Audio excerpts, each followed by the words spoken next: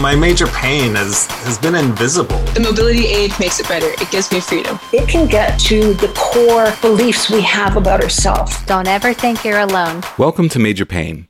I'm your host, Jesse Mercury, and this week we'll be speaking with Jennifer about her experiences with post-viral illness, both from Epstein-Barr and COVID-19.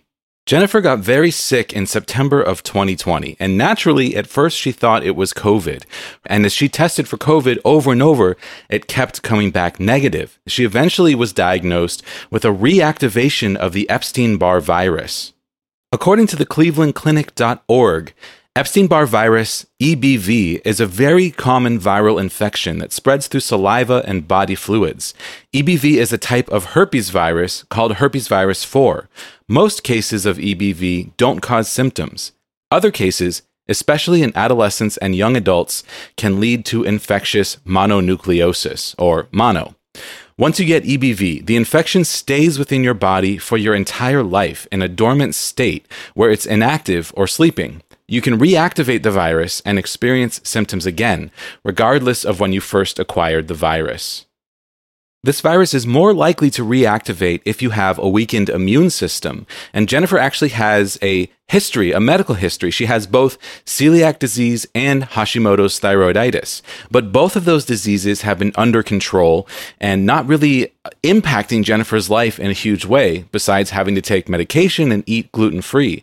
So she'd never really thought of herself as being at risk for something like an Epstein-Barr reactivation or even for long COVID. As we all know from living through this pandemic, people with pre-existing conditions are more likely to develop serious disease from COVID-19. So Jennifer experienced this reactivation of Epstein-Barr, and it wasn't just the virus returning, it was the post-viral illness that proved to be a huge challenge. Jennifer is a mother of 2, and once she became chronically ill, it became extremely difficult for her to do simple things like take her kids to swim practice or do the dishes. Jennifer felt like she was finally on the road to digging out of this post-viral illness when she was infected with COVID-19 and then developed long COVID. So she had back-to-back issues with post-viral illness that kept her chronically ill for about a year and a half. But what's amazing about Jennifer's story is that she got better. She very suddenly got better within the weeks before we recorded this interview, and she doesn't know why. So if you were drawn to this interview because you were interested in hearing about how someone recovered and trying to find tips for that, that's not what this is about, because Jennifer doesn't even know. She doesn't know why she got better. Her biggest theory is time. Maybe it just took time in her situation. Everyone's body is different, and these things are so poorly understood.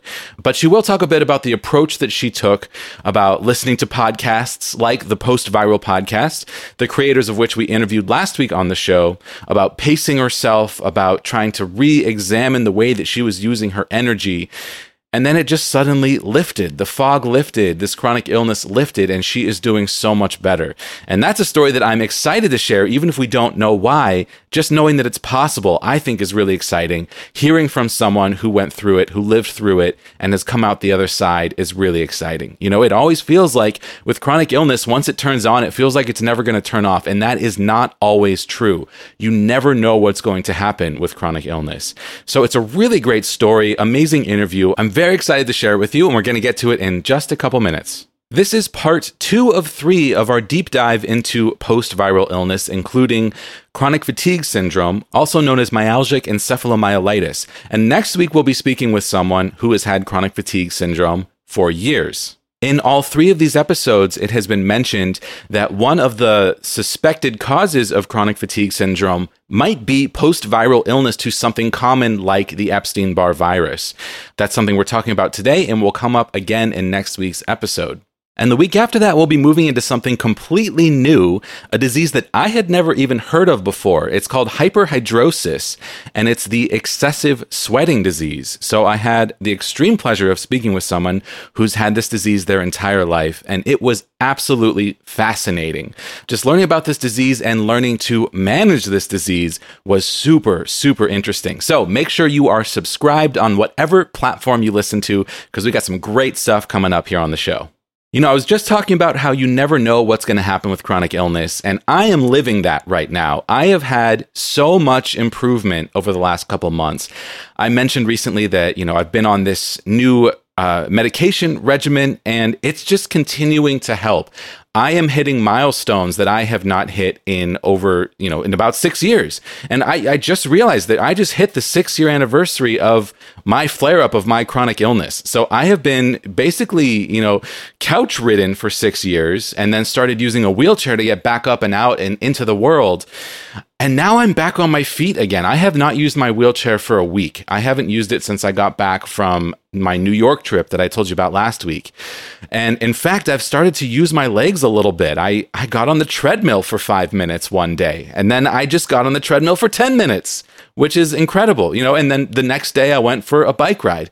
And yeah, I still feel really sick every time I do physical activity afterwards, but the fact that I can do it at all is incredible. I also had a really great appointment with my doctor that I'm calling my diagnostician. It's actually a team. It's this primary care doctor, and then I'm not even sure what his position is, but this individual who is assisting her. So I spoke with both of them this week and had a really great appointment. I can't even tell you how good it feels to talk about this stuff in such detail with medical professionals and not have them gaslight me, to have them believe me and to continue to work with me. And this last appointment I had, I always go into these appointments nervous that it will have been the last time that they will have taken me seriously the time before. And this will be the time where it will all end. And I had the best appointment that I've had yet, just this last week. So I mentioned on the podcast last week that my dysautonomia testing revealed a delayed sweat response, and I wasn't sure what that meant. So I got to talk to this diagnostic team about that, and they were telling me how this could be the sign of something called small fiber neuropathy. And I've been doing some digging and some reading about small fiber neuropathy, and it really matches up. It matches up with a lot of what I've experienced, including some of the weirder things like my feet being freezing cold all the time and all of the hair falling out on the outside of my lower legs, which is, one of those things where I show doctors and they're like, I don't know, they just shrug their shoulders. So I found this article about this individual who had been living with small fiber neuropathy. He's like, yeah, constant dizziness, weird bouts of exhaustion, having to lie down constantly throughout the day, having difficulty using his legs, getting them to respond sometimes. It's like, oh my God, this just sounds like my life story. And of course, we're also still on this idea that I might have some sort of histamine issue, potentially digesting histamine because I've been eating the low histamine diet and taking an enzyme to break down histamine. And I've just continued to get better and better since doing that. So I've gotten completely off of cannabis because I'm on these other meds that are helping with pain. And I've talked to the doctor this week about how cannabis can really raise your heart rate and produce POTS-like symptoms, something that I did not know that I'm going to continue to talk about because I think it's really important for the chronic illness community to know that. I'm a huge proponent of cannabis use for chronic pain, but if you have heart rate issues, it may not be the safest thing to use. So yeah, all of this is happening at once. We still have no idea what my diagnosis is, but all of these different pathways have opened. And the most important thing, I'm feeling better, and it's been months now. It's been a couple of months that I've been feeling better. I'm really starting to get excited about it. I really don't know if I'm going to continue to go up or if I'm going to plateau or if I'm going to crash.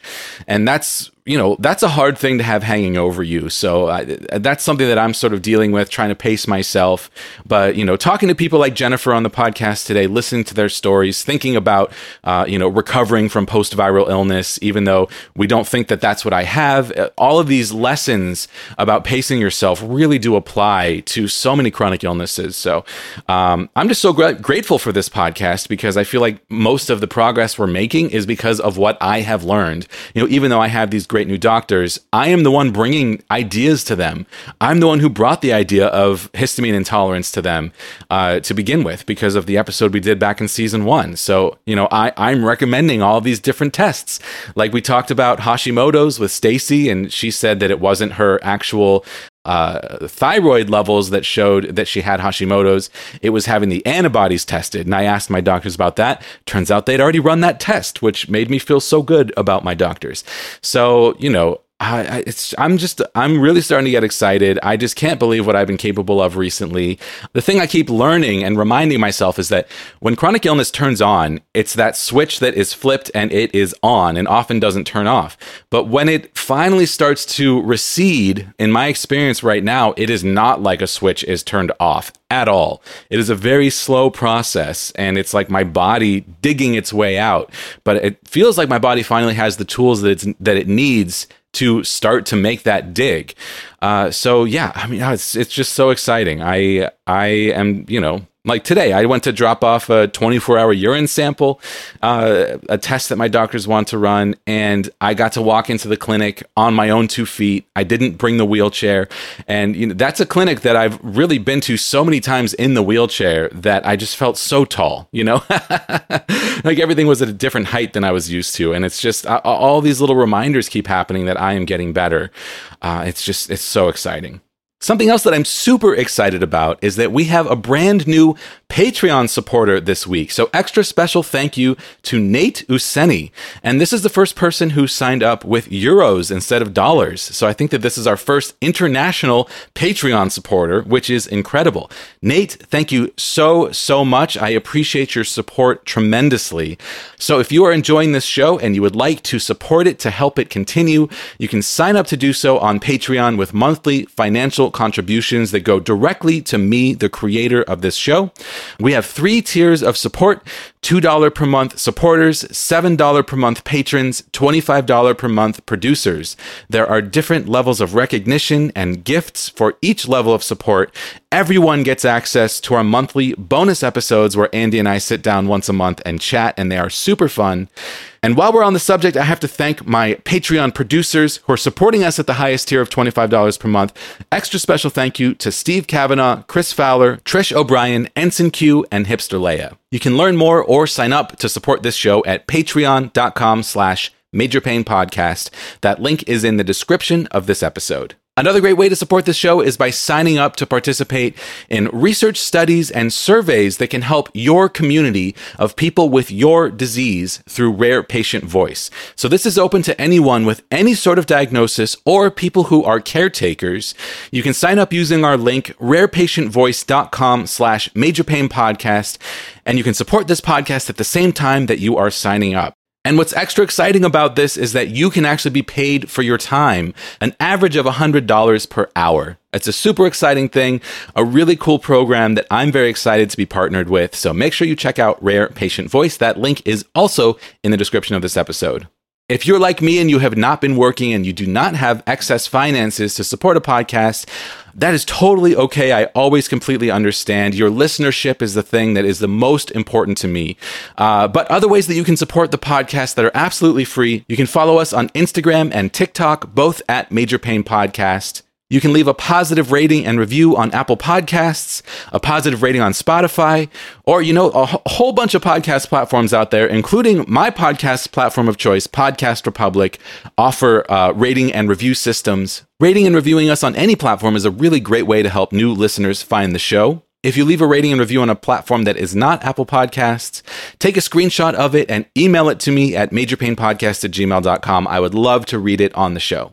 That reminds me, I love hearing from you. If you have any feedback, thoughts about the episode, questions for our guests, questions for me, you can always reach out. Email me at majorpainpodcast@gmail.com.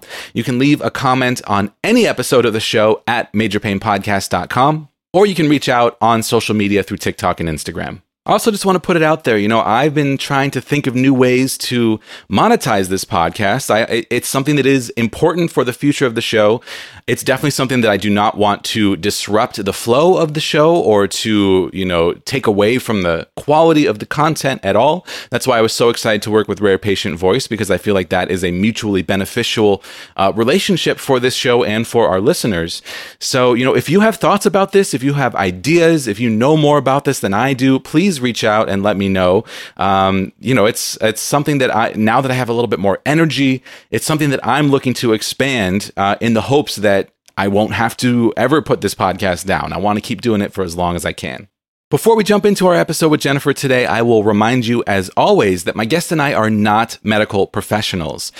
Please do not take any medical action based off what you hear on this podcast without first consulting your doctor. And with that, we'll jump into our fantastic episode with Jennifer about her back-to-back post-viral illness from the Epstein-Barr reactivation and COVID-19.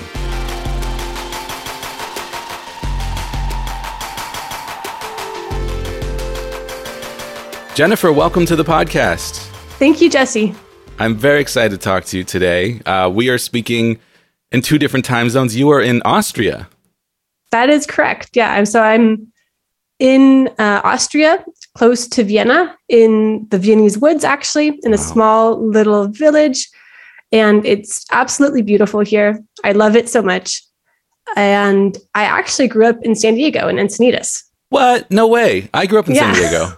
Yeah, I remember. I've heard that you mentioned that on your podcast. So actually, I was born in the Bay Area and I grew up in Encinitas. I went to UCSD for my bachelor's degree. And then I moved to Austria actually 12 years ago. Wow, interesting. What took you to Austria? I did my master's degree in London and I really did not like it there. But my mom is originally from Austria, so she had been living in the US for many years. So I thought, okay, maybe I should go to Austria and see, learn more about my roots. At that time, my grandma was still alive and I wanted to spend some time with my grandma because she was, getting older. And so I thought, hey, I'll go to Austria for a year. And before I start my real life, I get a real job and move back to California.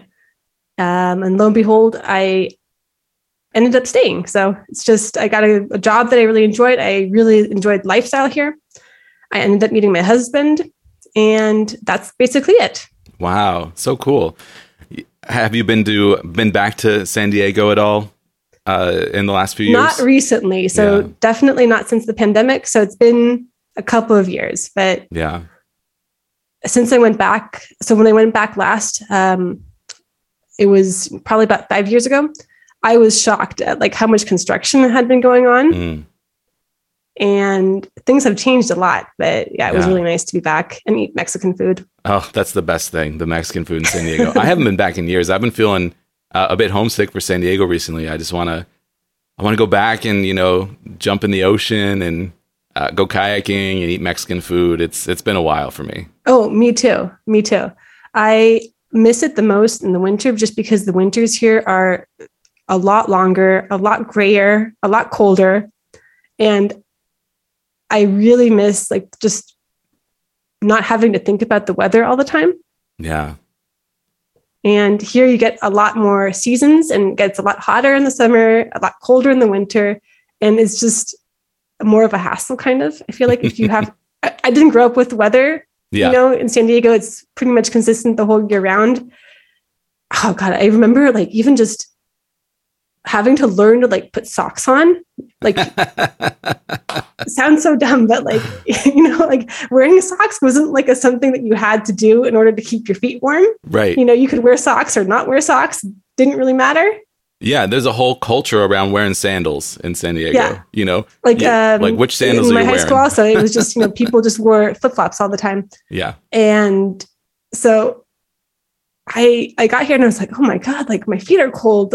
Oh yeah, socks are for that. It didn't even occur to me because I only just sounds makes me sound like I was so dumb, but I just never learned about wearing socks. Yeah, I know when I first came to Seattle, just living through seasons was such a change.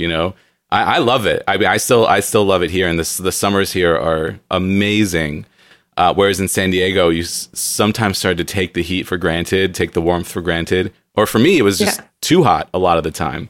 To where I didn't want to go outside. Whereas here, hot summer day here is perfect and so beautiful. But I still, I grew up there. I spent, the first 25 years of my life there. So it'll always be a part of me for sure.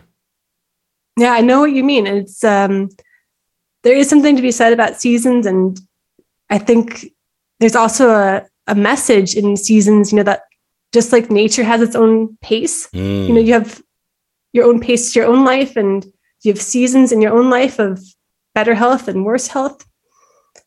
And that's something I think that you can really take away from it. It's not normal just for things to be good all the time. As much as I wish that your life was always perfect and nice, it's just not how it is. Very wise. That's very interesting. Absolutely. Thinking of nature as cyclical and kind of thinking of yourself as being cyclical. When you are in a spot that doesn't feel so good, you will cycle out of it. And it often doesn't feel like you will, but keeping that in mind is really important. I love that.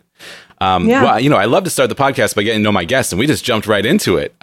Is there anything else you'd like to tell us about yourself before we jump into your story? Yeah, so I'm also a mom, and I'm married. I have 2 young kids. They're almost 5 and 7 years old. Awesome. Very cool. Yeah, what are your kids like? They are very funny and curious and very active, very thoughtful. And yeah, they definitely keep me on my feet.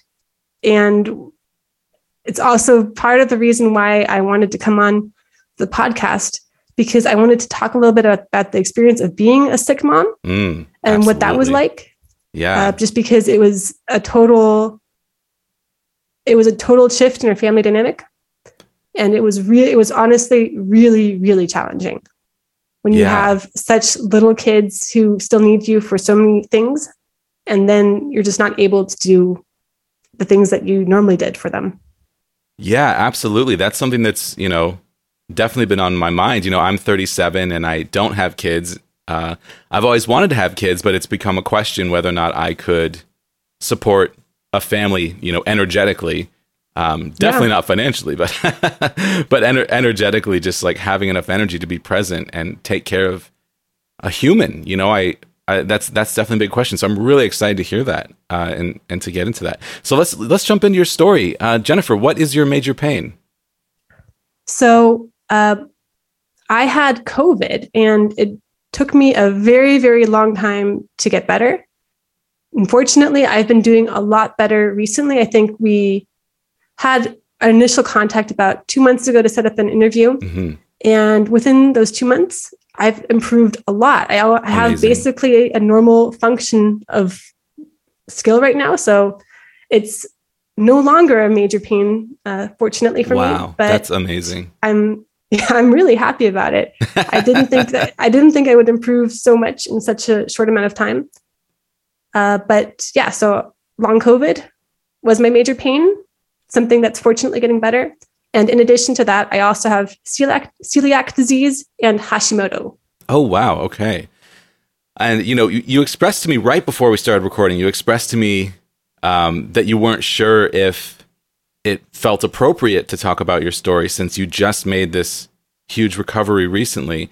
And I'm thrilled to talk to you about it. I think that sharing a story of someone with long COVID getting better is so valuable. So I'm so excited to hear all about it. But with Hashimoto's and celiac disease, it sounds like, 2 autoimmune conditions that you have likely had your entire life. So when did you first start to notice symptoms from those? Okay, so both of those started about 10 years ago. I didn't know that I had them, or maybe I didn't have them at all. So 10 years ago, I got sick with mononucleosis caused by the Epstein-Barr virus. And I was really sick from that for about a month. I was just really fatigued and I had joint pain. And after about a month, the fatigue started to wear off and I thought, oh, I'm over this virus. But then I started to have really bad stomach aches and they would just come on suddenly. I didn't know what was causing these stomach aches. And I also had joint pain as well. And then I started having all kinds of gastrointestinal problems and my stool started getting all totally weird. And so I ended up having to went to the doctor. At first, they didn't know what was wrong. And after a couple of months, finally, I went to a gastroenterologist and they did a scope. And then they also did a colonoscopy where they go on the other side. Yeah. And then they were finally able to see the damage, I guess, in the villi. caused by the celiac. Wow. And at that point, I had really I had horrible stomach aches and all kinds of bathroom abnormalities. And I was really happy actually to get that diagnosis because they had also been thinking about it could also be colitis ulcerosa, which is another autoimmune condition where there's a lot of inflammation in your bowel. But I was really happy that it was just celiac disease because I didn't have to take any medicine to fix that, right? You just have to avoid eating gluten. Sure. And that's the only treatment for it. So at that point, I was so happy to get that diagnosis. I was like, oh my God, it's just that. Okay. I don't have to take any medicine. It's going to be fixed. It's not going to get worse. That's just it. Yeah. And had you been eating gluten your entire life before then? Yeah, absolutely. And if I look back, I think there were a couple of signs. Like my husband remembers when I was dating him, at some point I said, oh, my stomach always hurts. And so there was definitely a time before then where I just had a lot of stomach aches and I never put the two and two together. Mm-hmm.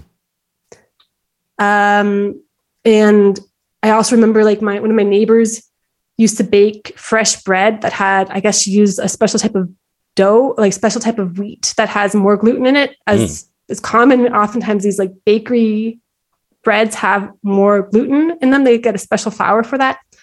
And I remember my stomach always hurting after I ate her fresh baked bread. Wow. And my mom thought it was the yeast. Nobody thought it was the gluten.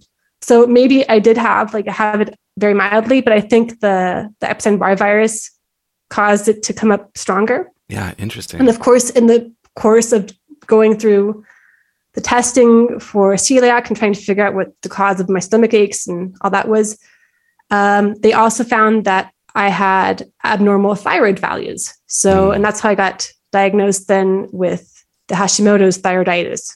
Wow. At the same time, they found it kind of accidentally. Yeah. So we just recently spoke with someone with Hashimoto's. So I am more familiar with this than I've ever been. So were you super common? Yeah. Were you having the lack of energy associated with that? I was, but at that point I had thought it was still from the Epstein-Barr virus and I didn't think it was a separate autoimmune condition. Sure. Yeah. It's so hard to tell sometimes, if the symptom is fatigue and you're tired, how are you supposed to know which disease is causing the fatigue? Right. But I actually responded really well to that medication. Yeah. So they give you a synthetic hormone to replace the hormone that your body isn't able to make or that your body is attacking. And I remember going from constantly feeling cold to just feeling this is a normal temperature. So that helped me a lot. Yeah, amazing. Sometimes for some people, finding a diagnosis, either of those diagnoses, can be so traumatic and such a protracted experience where it just takes years and years to get a doctor to take them seriously and to find what's wrong. And it sounds like for both of these autoimmune conditions for you, it sounds like you were going through a bit of a rough time, found the answer, and then were able to treat them relatively quickly. That's pretty amazing. Yeah, that was honestly, I really appreciate that now. I didn't realize at that point how unusual that is. But yeah, that was really, really lucky. Yeah, because, thinking of it from your perspective, going from not having any health problems to having two autoimmune conditions, that actually would be pretty traumatic, just in and of itself, even if it happens so fast and you don't have to go through this long diagnostic process. There still can absolutely be a trauma involved in finding out that you have these two conditions. Did you go through that process at all? Honestly, I did not. With the celiac, I was just so thankful that it was an easy way to treat it. I didn't have to take, steroid medications or any other types of medications. That could have been the case if it had been, Crohn's or colitis ulcerosa. So there's other diseases that would have had similar effects. So I was really happy that it was that. 10 years ago in Austria, there wasn't as many gluten-free products available. And so it was definitely a huge lifestyle change because, here in Europe, you have all these delicious breads and eating all these like really amazing, like hand-baked breads is just part of daily life here. And the bread is so good. So it was kind of a bummer. I'm not going to lie. And it still is. But I just rolled with the punches and kind of just, okay, this is how it is. And there's plenty of other foods that I can eat. So it didn't bother me that much because I felt so much better. Yeah. And I think that's the thing is like, if you go from just being so like weak and in pain and, just having all these, I was really sick. I think there's a lot of people who, maybe don't get diagnosed when they're as sick as I was. And so they have a harder time accepting that diagnosis. But if you are really sick and then the doctor says, do this and you feel better, after a very short amount of time, you're like, okay, I'm going to do this because it works for me. Absolutely. Yeah. And there's an element of discipline that comes with that. And this is something that is so important with chronic illness is having the discipline to stick to something. It's so I just spoke yesterday with the hosts of the Post Viral podcast, Stu and Lindsay, who you actually connected me to. That's why that interview happened. And we were talking about this yesterday a little bit as well, this discipline to, if you have to take a supplement every day, 3 times a day, just being able to force yourself to do that can be really hard. And, I've eaten a bunch of different diets and I know how hard it can be to just say, okay, I don't eat this food anymore. I eat this food instead. And that's it. You just have to do it. And that can be really, really difficult. It's difficult. I think it's really difficult if you don't know why you're doing it and if you don't see results. And especially with diet, even though I have celiac disease, it's not like a bee sting. If I eat gluten, I don't swell up. It's not an allergy. It takes several hours for me to feel the effects, if at all. Sometimes it's a cumulative effect. So if I eat something that has only a little bit of gluten in it or a small amount, I don't necessarily feel the effects anymore. And so there is a little bit of discipline involved with it, but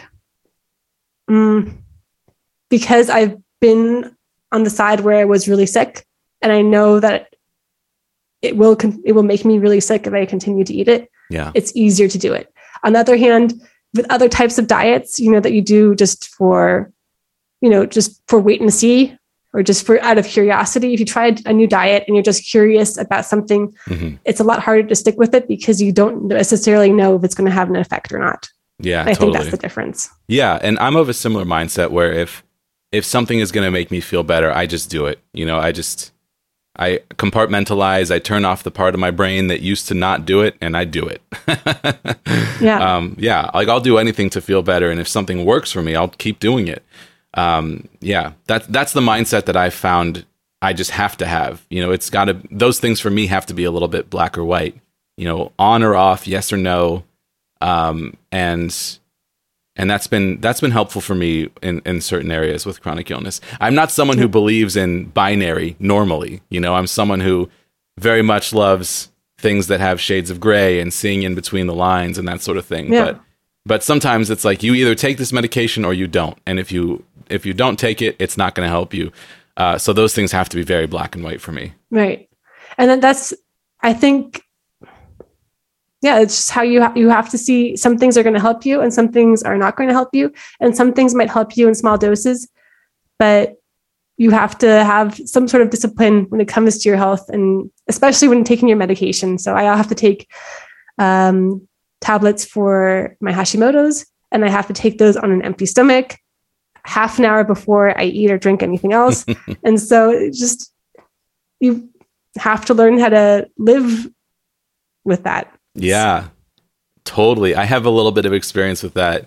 I had medication that I had to take that way for quite a while. I don't have to do it anymore, but that can be so frustrating when when you're really hungry and you just remember that you haven't taken your medication and you have to wait another half hour before you can eat anything. That can be so frustrating. Yeah.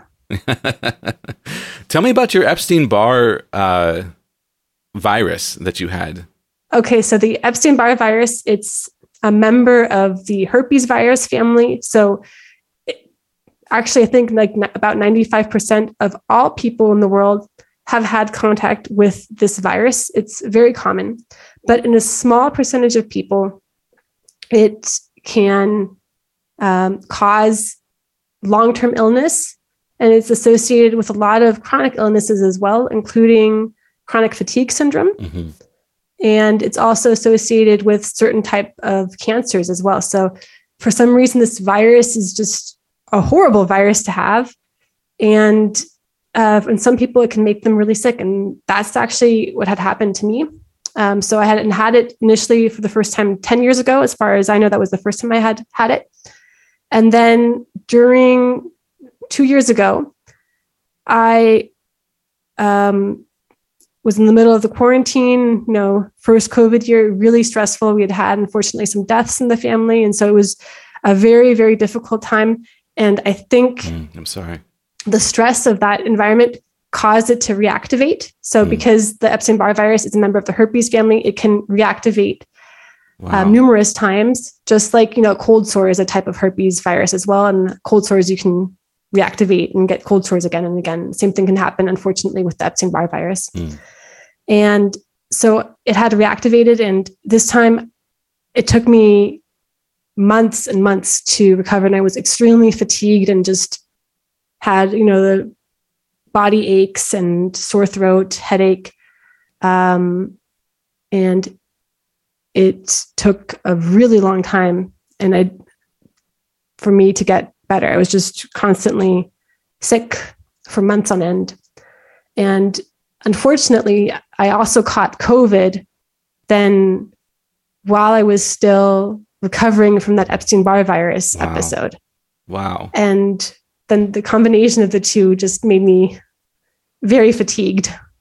Yeah, wild. It's so amazing how these things can happen, where it's like this 1-2 punch.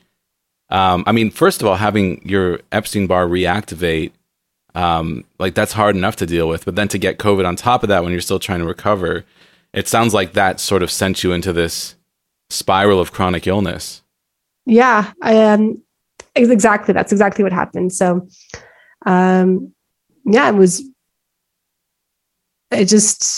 I think it's just a combination of all these factors coming together. And, I was fully vaccinated for COVID, and I still got pretty sick, and then took a long time to get better. Yeah. So I think the combination of maybe having some autoimmune conditions beforehand, plus the Epstein-Barr virus, I think that probably just had weakened my body so much that the COVID just completely put me out. Yeah, absolutely. When you think about, having 2 autoimmune conditions and a pre-existing viral infection, there's so much we still don't know about COVID, but one of the things we do know is that it seems to be, you seem to be at higher risk with pre-existing conditions, and you're already dealing with 3.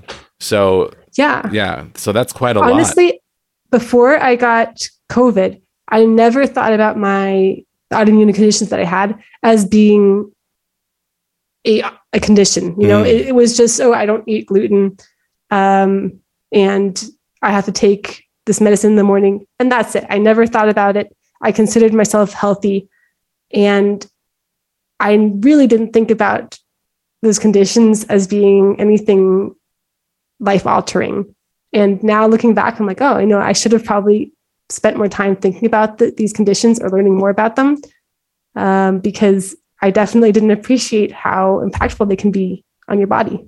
Yeah, that's a gift in some ways, to not treat those conditions, you would have been so much more sick. So to find the way to treat them and to be able to integrate that into your life is such a gift.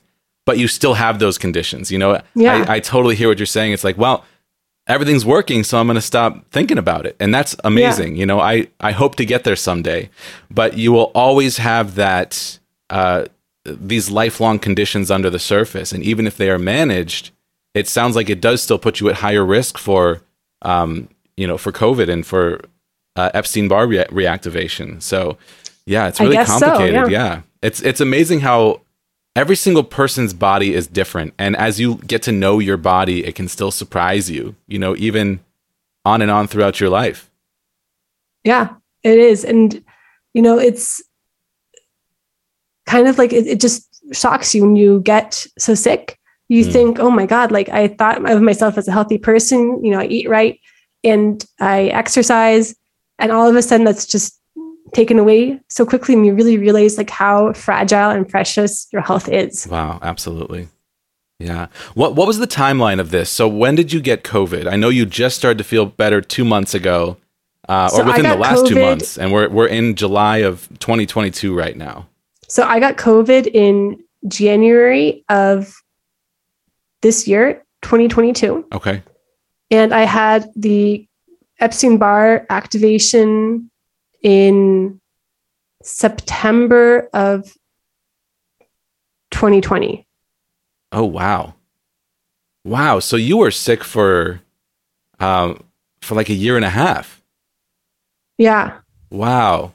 And it sounds like this was a really sudden onset. I mean, it sounds like you're going through some family trauma through COVID, and then you get really sick and you just don't get better, and you have young children. Tell me about that time. Oh, looking back, it was really terrible and really difficult. At that time, if you had asked me how we're doing, I'm like, oh, we're hanging in there. We're going through. But in reality, it was a lot. We had my husband's father passed away, unfortunately. And we were doing home office with 2 little kids. I think at that time they were 2 and 4 years old.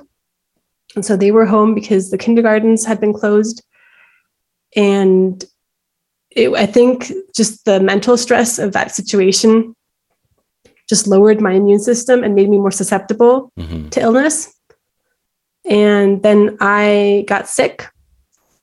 And at first we had thought, oh, it's just maybe a flu. We thought maybe it was COVID.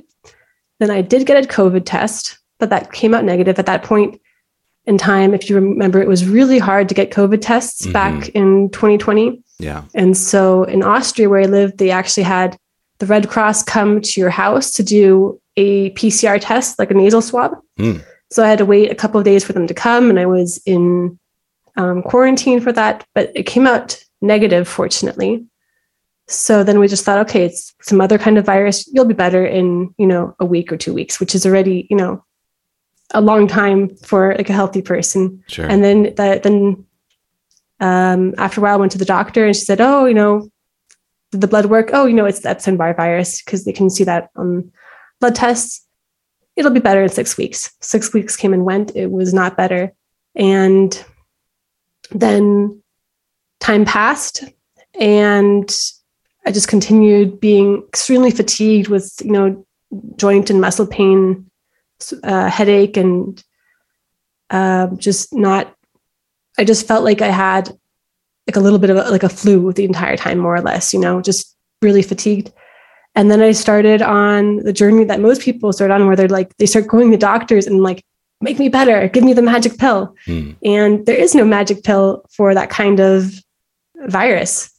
And then, I tried, acupuncture, the traditional Chinese medicine, where they give you these Chinese herbs and you have to drink this tea. And what else did I try?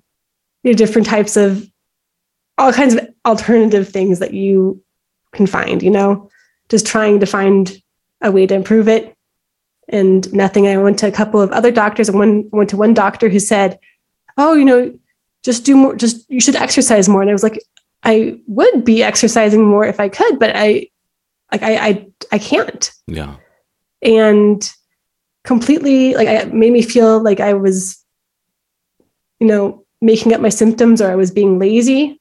And I was like, you don't understand. Like, if before I got sick, I loved exercising. I loved going for a run. I loved hiking and doing all these activities.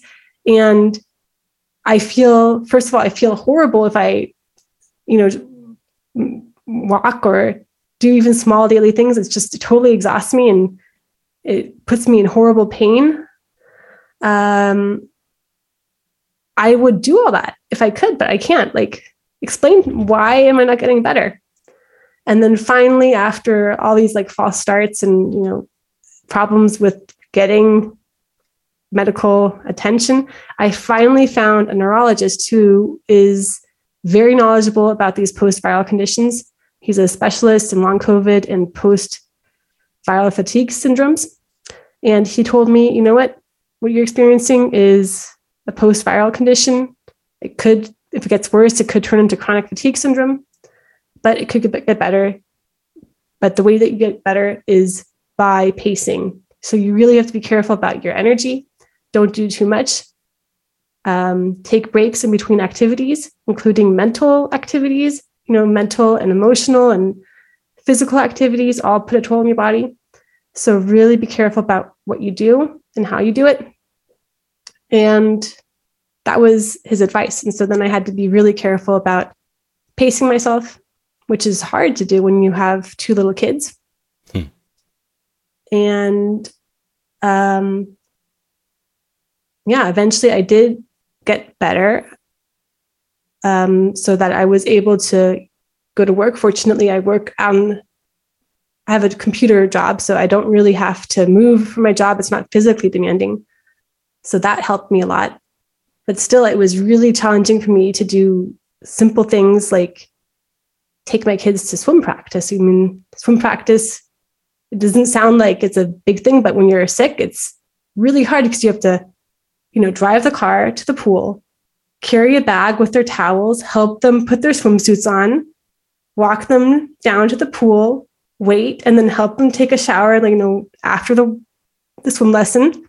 And all of a sudden, every single little task that is involved in something like taking your kids to swim lessons just seems insurmountable. So absolutely. That was really challenging. Yeah. And in that period of time when doctors are ignoring you, when you're saying something's wrong and oh, just exercise more, which is kind of the exact opposite of what you need. You need that advice about pacing yourself sounds very wise, and it sounds like it was helpful. So when you're going to doctors and that feeling of screaming into the void, no one will listen, and you keep telling them what's going on and they keep telling you that you're fine. Did you ever start to doubt yourself? Oh, all the time. All the time. I felt I was I thought, I'm working so hard, and let me just try to see what happens if I go for a walk around the block. Oh my God. I do feel worse after I do that. Okay. Let me see what happens. Can I go out to the doctor? And then on my way home from the doctor's office, let me stop at the pharmacy to see if I can handle, doing 2 activities in one outing. And no, it's too much. And you really go into this spiral where you just keep doubting yourself. And then you're okay, actually, I do need a rest. I'm not making this up. And then you'll try it again. And it's crazy. You really feel like you're a crazy person. And it took a long time for me to be able to kind of go out and open and talk to my, the broader public about what was going on. And obviously my husband, my kids knew, and my parents, but because I just felt like I was doubting myself so much, I wasn't able to share that with other people because I thought that they would think that I'm making it up.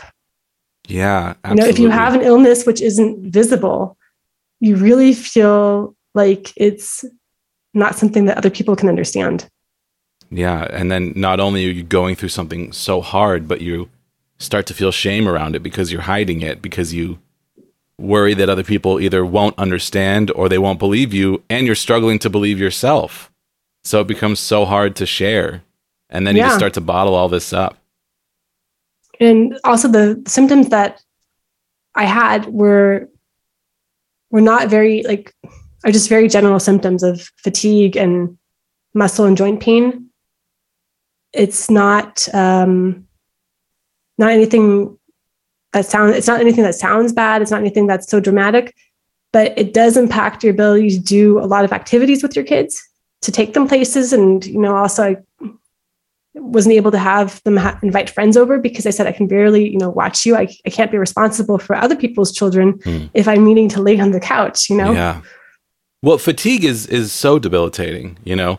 Like, I know what you mean when you say, like, it doesn't sound like anything that serious, but it really is. Like, if you are always so tired that you can't function, how are you supposed to live? You know, it's incredibly debilitating. And I know with my own experience with my chronic health issues, the times where I've been fatigued all the time are some of the worst times that I've had, where I just lay in bed and do nothing, you know, and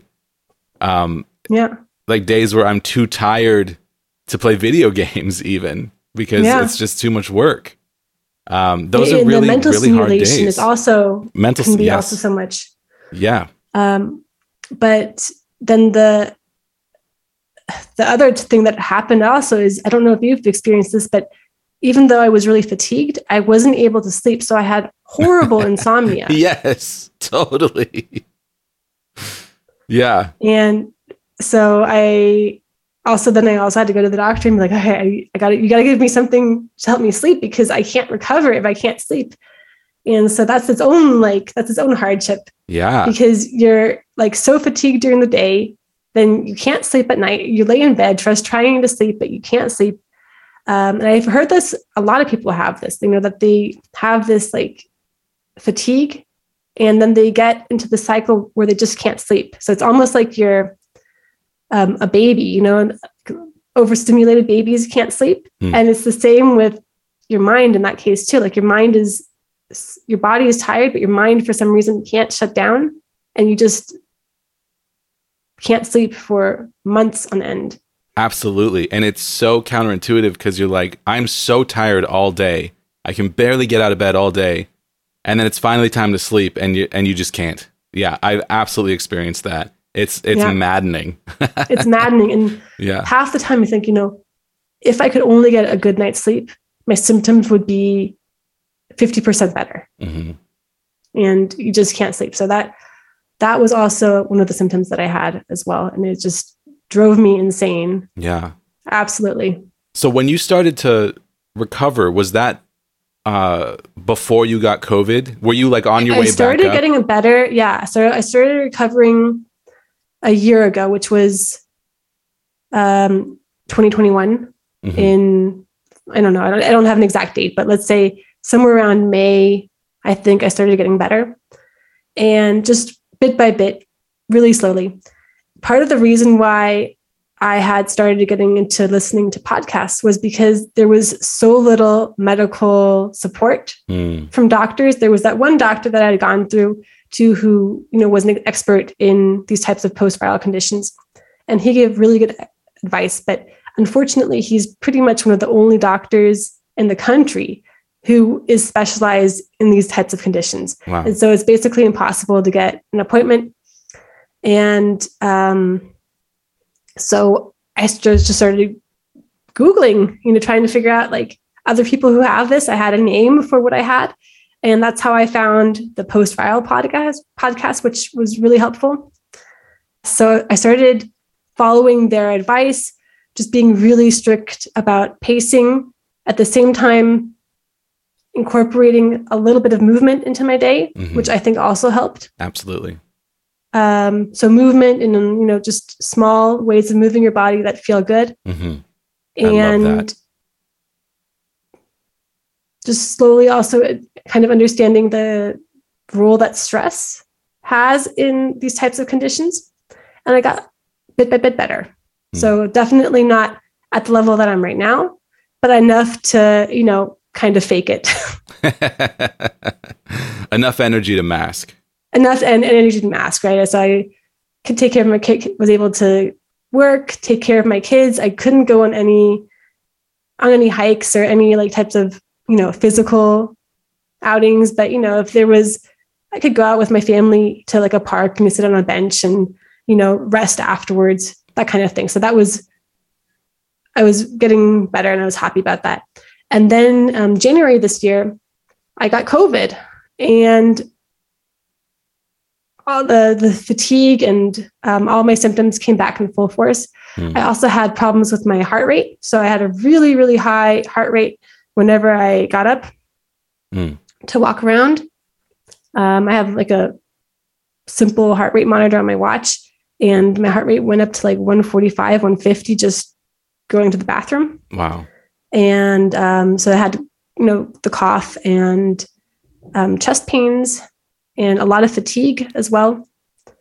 And yeah, that did not get better until recently. So until about maybe I want to say like 6 weeks ago. Wow.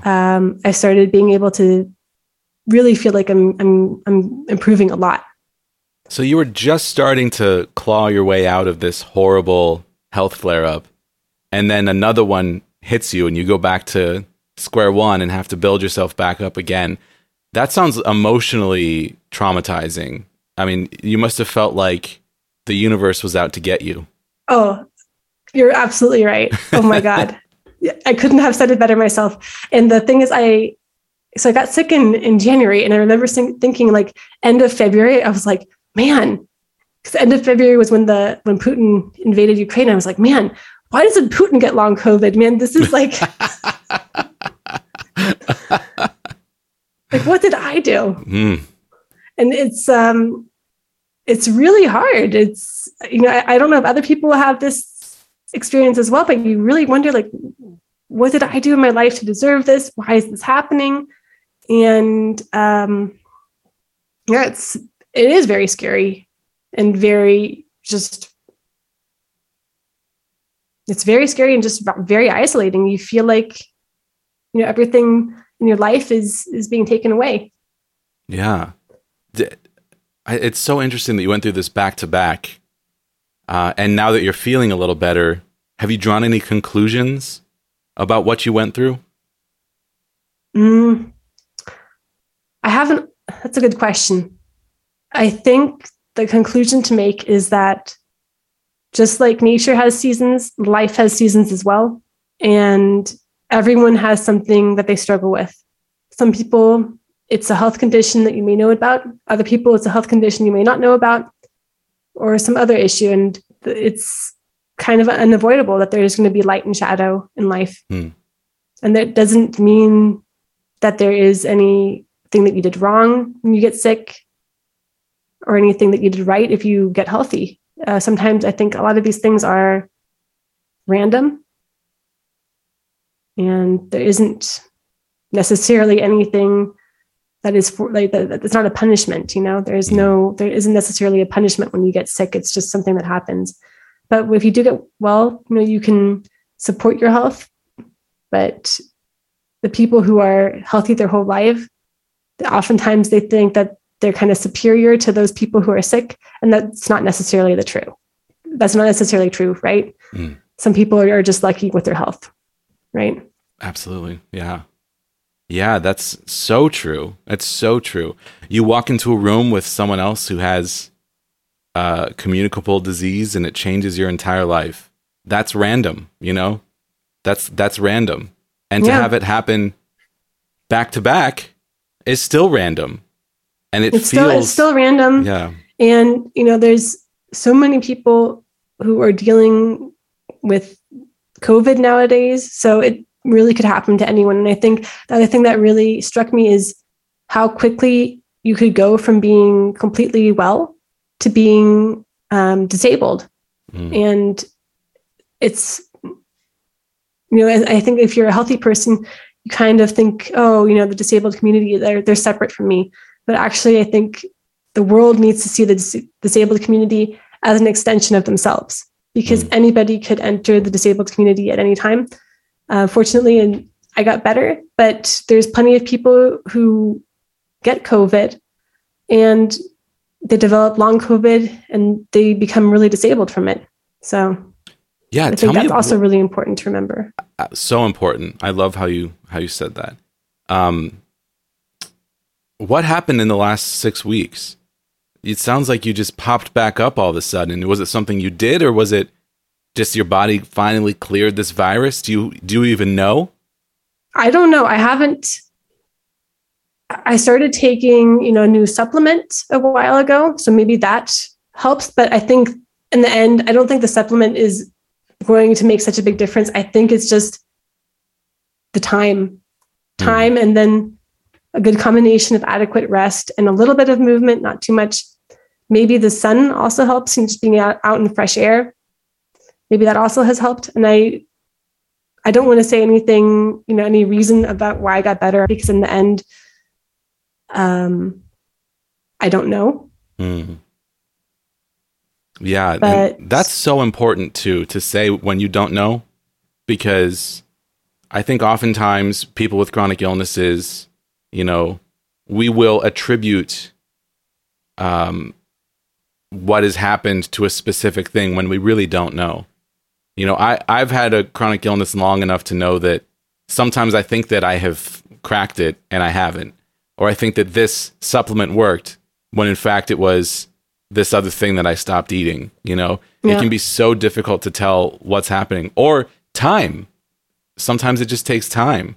So, I think a lot of people, I know that there are people out there who have been through something like this and think that they have found the answer and then try to sell that answer when in fact it could have been something else that happened to them.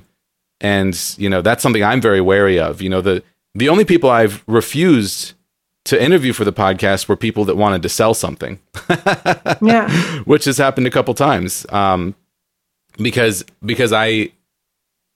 there's so much we don't know. And, I'm thrilled to hear that you are doing so much better.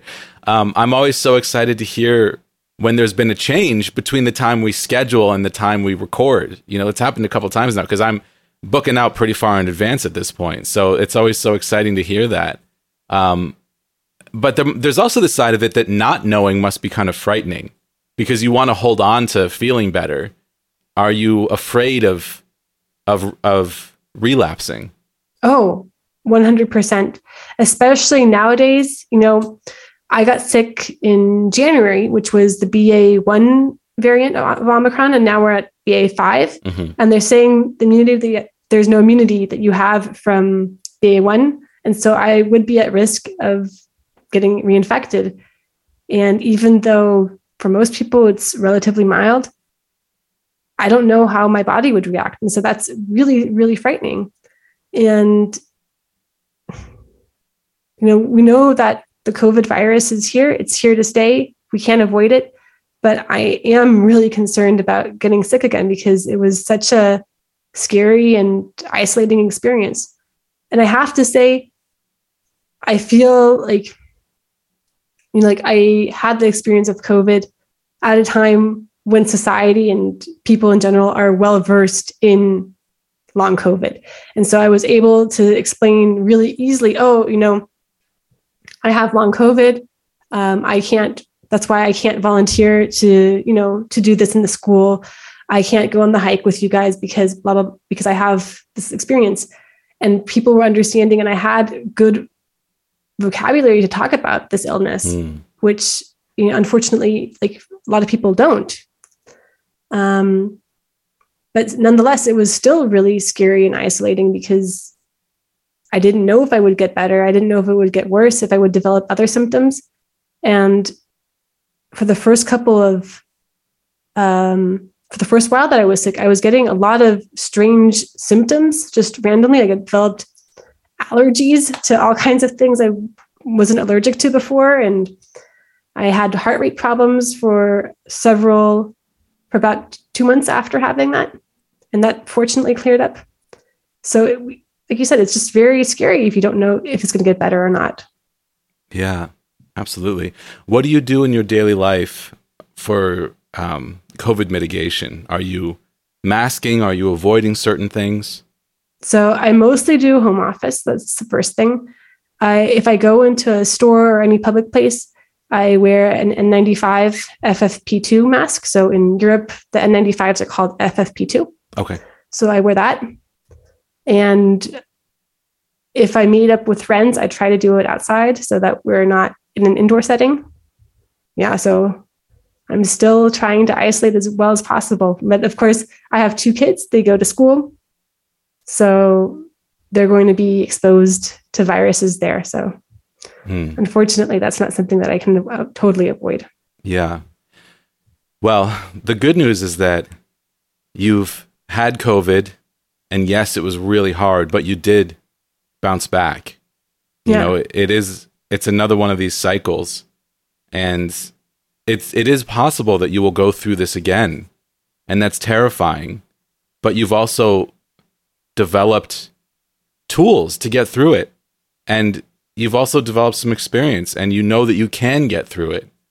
So, you know, normally at the end of a podcast, I ask people what message they'd send back in time to themselves, or some version of that question. But I feel like in your case, I want to ask you, what message would you send to yourself in a hypothetical future were you to contract COVID again and you're feeling scared, but you know that you've been through it before and that you can get through it again? What would you tell yourself? I would say rest is medicine. Reach out to as many people as you can for support. And there's no shame in asking for help, especially, you know, with childcare, that kind of thing. And have faith that we'll get better, and be patient.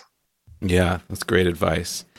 We're all living through this horrifying time, you know, and there's this new existential threat to our health in the world. And it's very stressful, you know, and finding ways to let go of that stress is so difficult. And I really empathize with what you've experienced. It sounds like it's been a really hard year and a half. But how are you feeling about this now? I know I already asked my last question, but I'm curious. How are you feeling about this now? Are you feeling hopeful about the future? I'm feeling, honestly, I feel so much better now. My energy is returning. I'm able to do so many things that I couldn't do. I knew for a long time it was just really living in the necessities, you know, and it was really stressful, especially with these two kids who need, you know, they need to have food, they need to have clean clothes. My husband was doing everything he could to do all these things that I used to do, but it's hard if you're working full time and then you have all these other things to do. So I'm really happy that I can, you know, do my normal activities again and contribute to the household, and my kids are happier again. So I am really, really happy, and I appreciate like every day, like even just small things like doing the dishes. I'm like, wow, I can stand and like wash the dishes, and like my arms don't hurt while I'm doing that. It's just such a gift. Yeah, absolutely. And taking that away is, you know, incredible lesson to learn. It's always very hard fought to get to that place where you're happy to do the dishes. But yeah, but I totally relate to that. And it's really important. And it allows you to enjoy everything else in your life more than you would have otherwise. And there's so much value in that. Yeah, it really is. And I hope I don't lose the appreciation that I have now for like everyday mundane chores, because it's amazing. Like I feel so grateful for everything that I have and for the ability to do anything, because for a long time it was really challenging. I mean, just walking up a flight of stairs to get to my office at work, like that was so exhausting. I had to, you know, sit and rest for like 15 minutes after doing that. Yeah. And take breaks just for one little flight of stairs, you know? Yeah, absolutely. Well, I know you wrote in a while back, and people might remember email about being our first listener in Austria. That's true. Yeah. I did write. No, I really appreciate your podcast, and it's nice to hear that you're getting audience. Yeah, well, it's from all around. It's so great to meet you and to be able to talk to you about what you've experienced. And this has been your story is a really beautiful story. You know, it's we often talk to people in the midst of what they're experiencing, but to talk to someone who's just popped out of it, you know, you've just been reborn. Like, you know? I really hope I'm popping out of it. Yeah. And I'm not going to write back to you in like 3 weeks and be like, oh, hey, Jesse, never mind everything I said. I know. That's always the fear, you know, like whenever I've been in a bit of an upswing recently myself, and I have no idea how long it will last. And that can be difficult to process, you know, to put that fear down and just enjoy the day can be really hard. And it's something I'm working on of like, I had some rough days within the better days I've been having, and I was terrified. It's like, oh yeah, are they over? Every time that you get, even if you get like a small cold or, you pull a muscle or whatever it is, a small, like something that you wouldn't have even thought about twice before getting ill. You think, oh my God, am I relapsing? Yeah. Is this a crash? Yeah, it's tough. And it's just one more skill to work on of being present and enjoying yourself when you are feeling good, but it teaches some really incredible lessons. And, being a mother and caring for children and needing that energy, but feeling like that energy isn't there, I can tell you've been through so much, and I'm really amazed by your story. I've loved hearing your story today. You did a really, really awesome job. Is there anything else that you want to share with our audience? Anything you'd like to plug before we wrap up today? I personally don't have any social media, but if you are someone who is dealing with a post-viral condition, I can highly recommend the Post-Viral podcast with Stu and Lindsay. They do a really good job of explaining just about these conditions, and they have some advice that may be helpful to you. They're super awesome. Like we said before, Jennifer connected our two podcasts together, and I just had the pleasure of speaking with them on last week's episode, which will come out a week prior to this, even though it just happened yesterday as we are recording. I can't wait to hear it. Yeah, they're lovely people, really, really fun conversation. And I've already started diving through their back catalog of episodes. And yeah, like this podcast, we talk to different people every week. And it's cool to have a podcast where you hear from the same people over and over, where it's, kind of diving a little deeper into their experiences. So I'm enjoying it so far for sure. So that's a great recommendation. Glad. It's definitely helped me. Oftentimes, when you're really sick, you're too sick to read or even watch TV. And so listening to a podcast was something that I was able to do to just take my mind off things. And so I've really grown to appreciate podcasts. And I'd like to say thank you so much, because you do such a good job with your podcast. It's such valuable work. It really brings people closer together.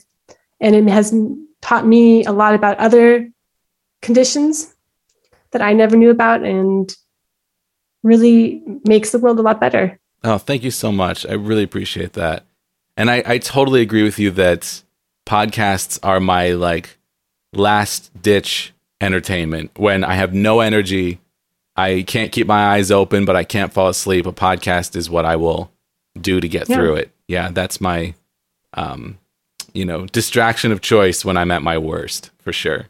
Yeah, it's really nice. You can just kind of zone out, and it helps take your mind off things sometimes. For sure. Absolutely. And I'm sure you've done that today for whoever's listening to this show. So Jennifer, thank you so much for sharing your time and your story with us. Please keep me updated if you have updates in the future. And I wish you all the best. I'm so thrilled that you have reached an upswing, and I really hope that it continues for you. But if you ever do have issues with COVID again in the future, I know that you have developed the strength and the resilience to get through it.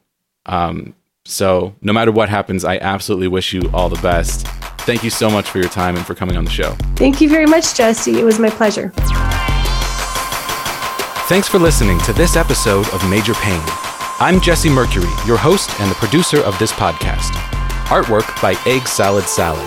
Our theme music is the song Time Machine from my sci-fi synth-pop album, available at jessemmercury.bandcamp.com. Send your thoughts or questions to our email address, majorpainpodcast@gmail.com. You can also use that address to find us on PayPal. Tips are greatly appreciated. Don't forget to leave a positive rating and review on Apple Podcasts or the podcast platform of your choice. Find more information about this show or leave a comment on any episode at our website, majorpainpodcast.com. Major Pain is supported by listeners on Patreon. Thank you to our $2 per month supporters, our $7 per month patrons Naomi Adele Smith, Sunny Roberts, Laura Stevens, Brooke Walters-Schmidt, Kelsey Madsen, All Around Foundation Waterproofing, Danielle Signorelli, Alexandria Henderson, and Justin Minnick, and our $25 per month producers Steve Kavanaugh, Chris Fowler, Ensign Q, Trish O'Brien, and Hipster Leia. Learn how you can support the show while receiving special recognition, gifts, and monthly bonus episodes at patreon.com/majorpainpodcast.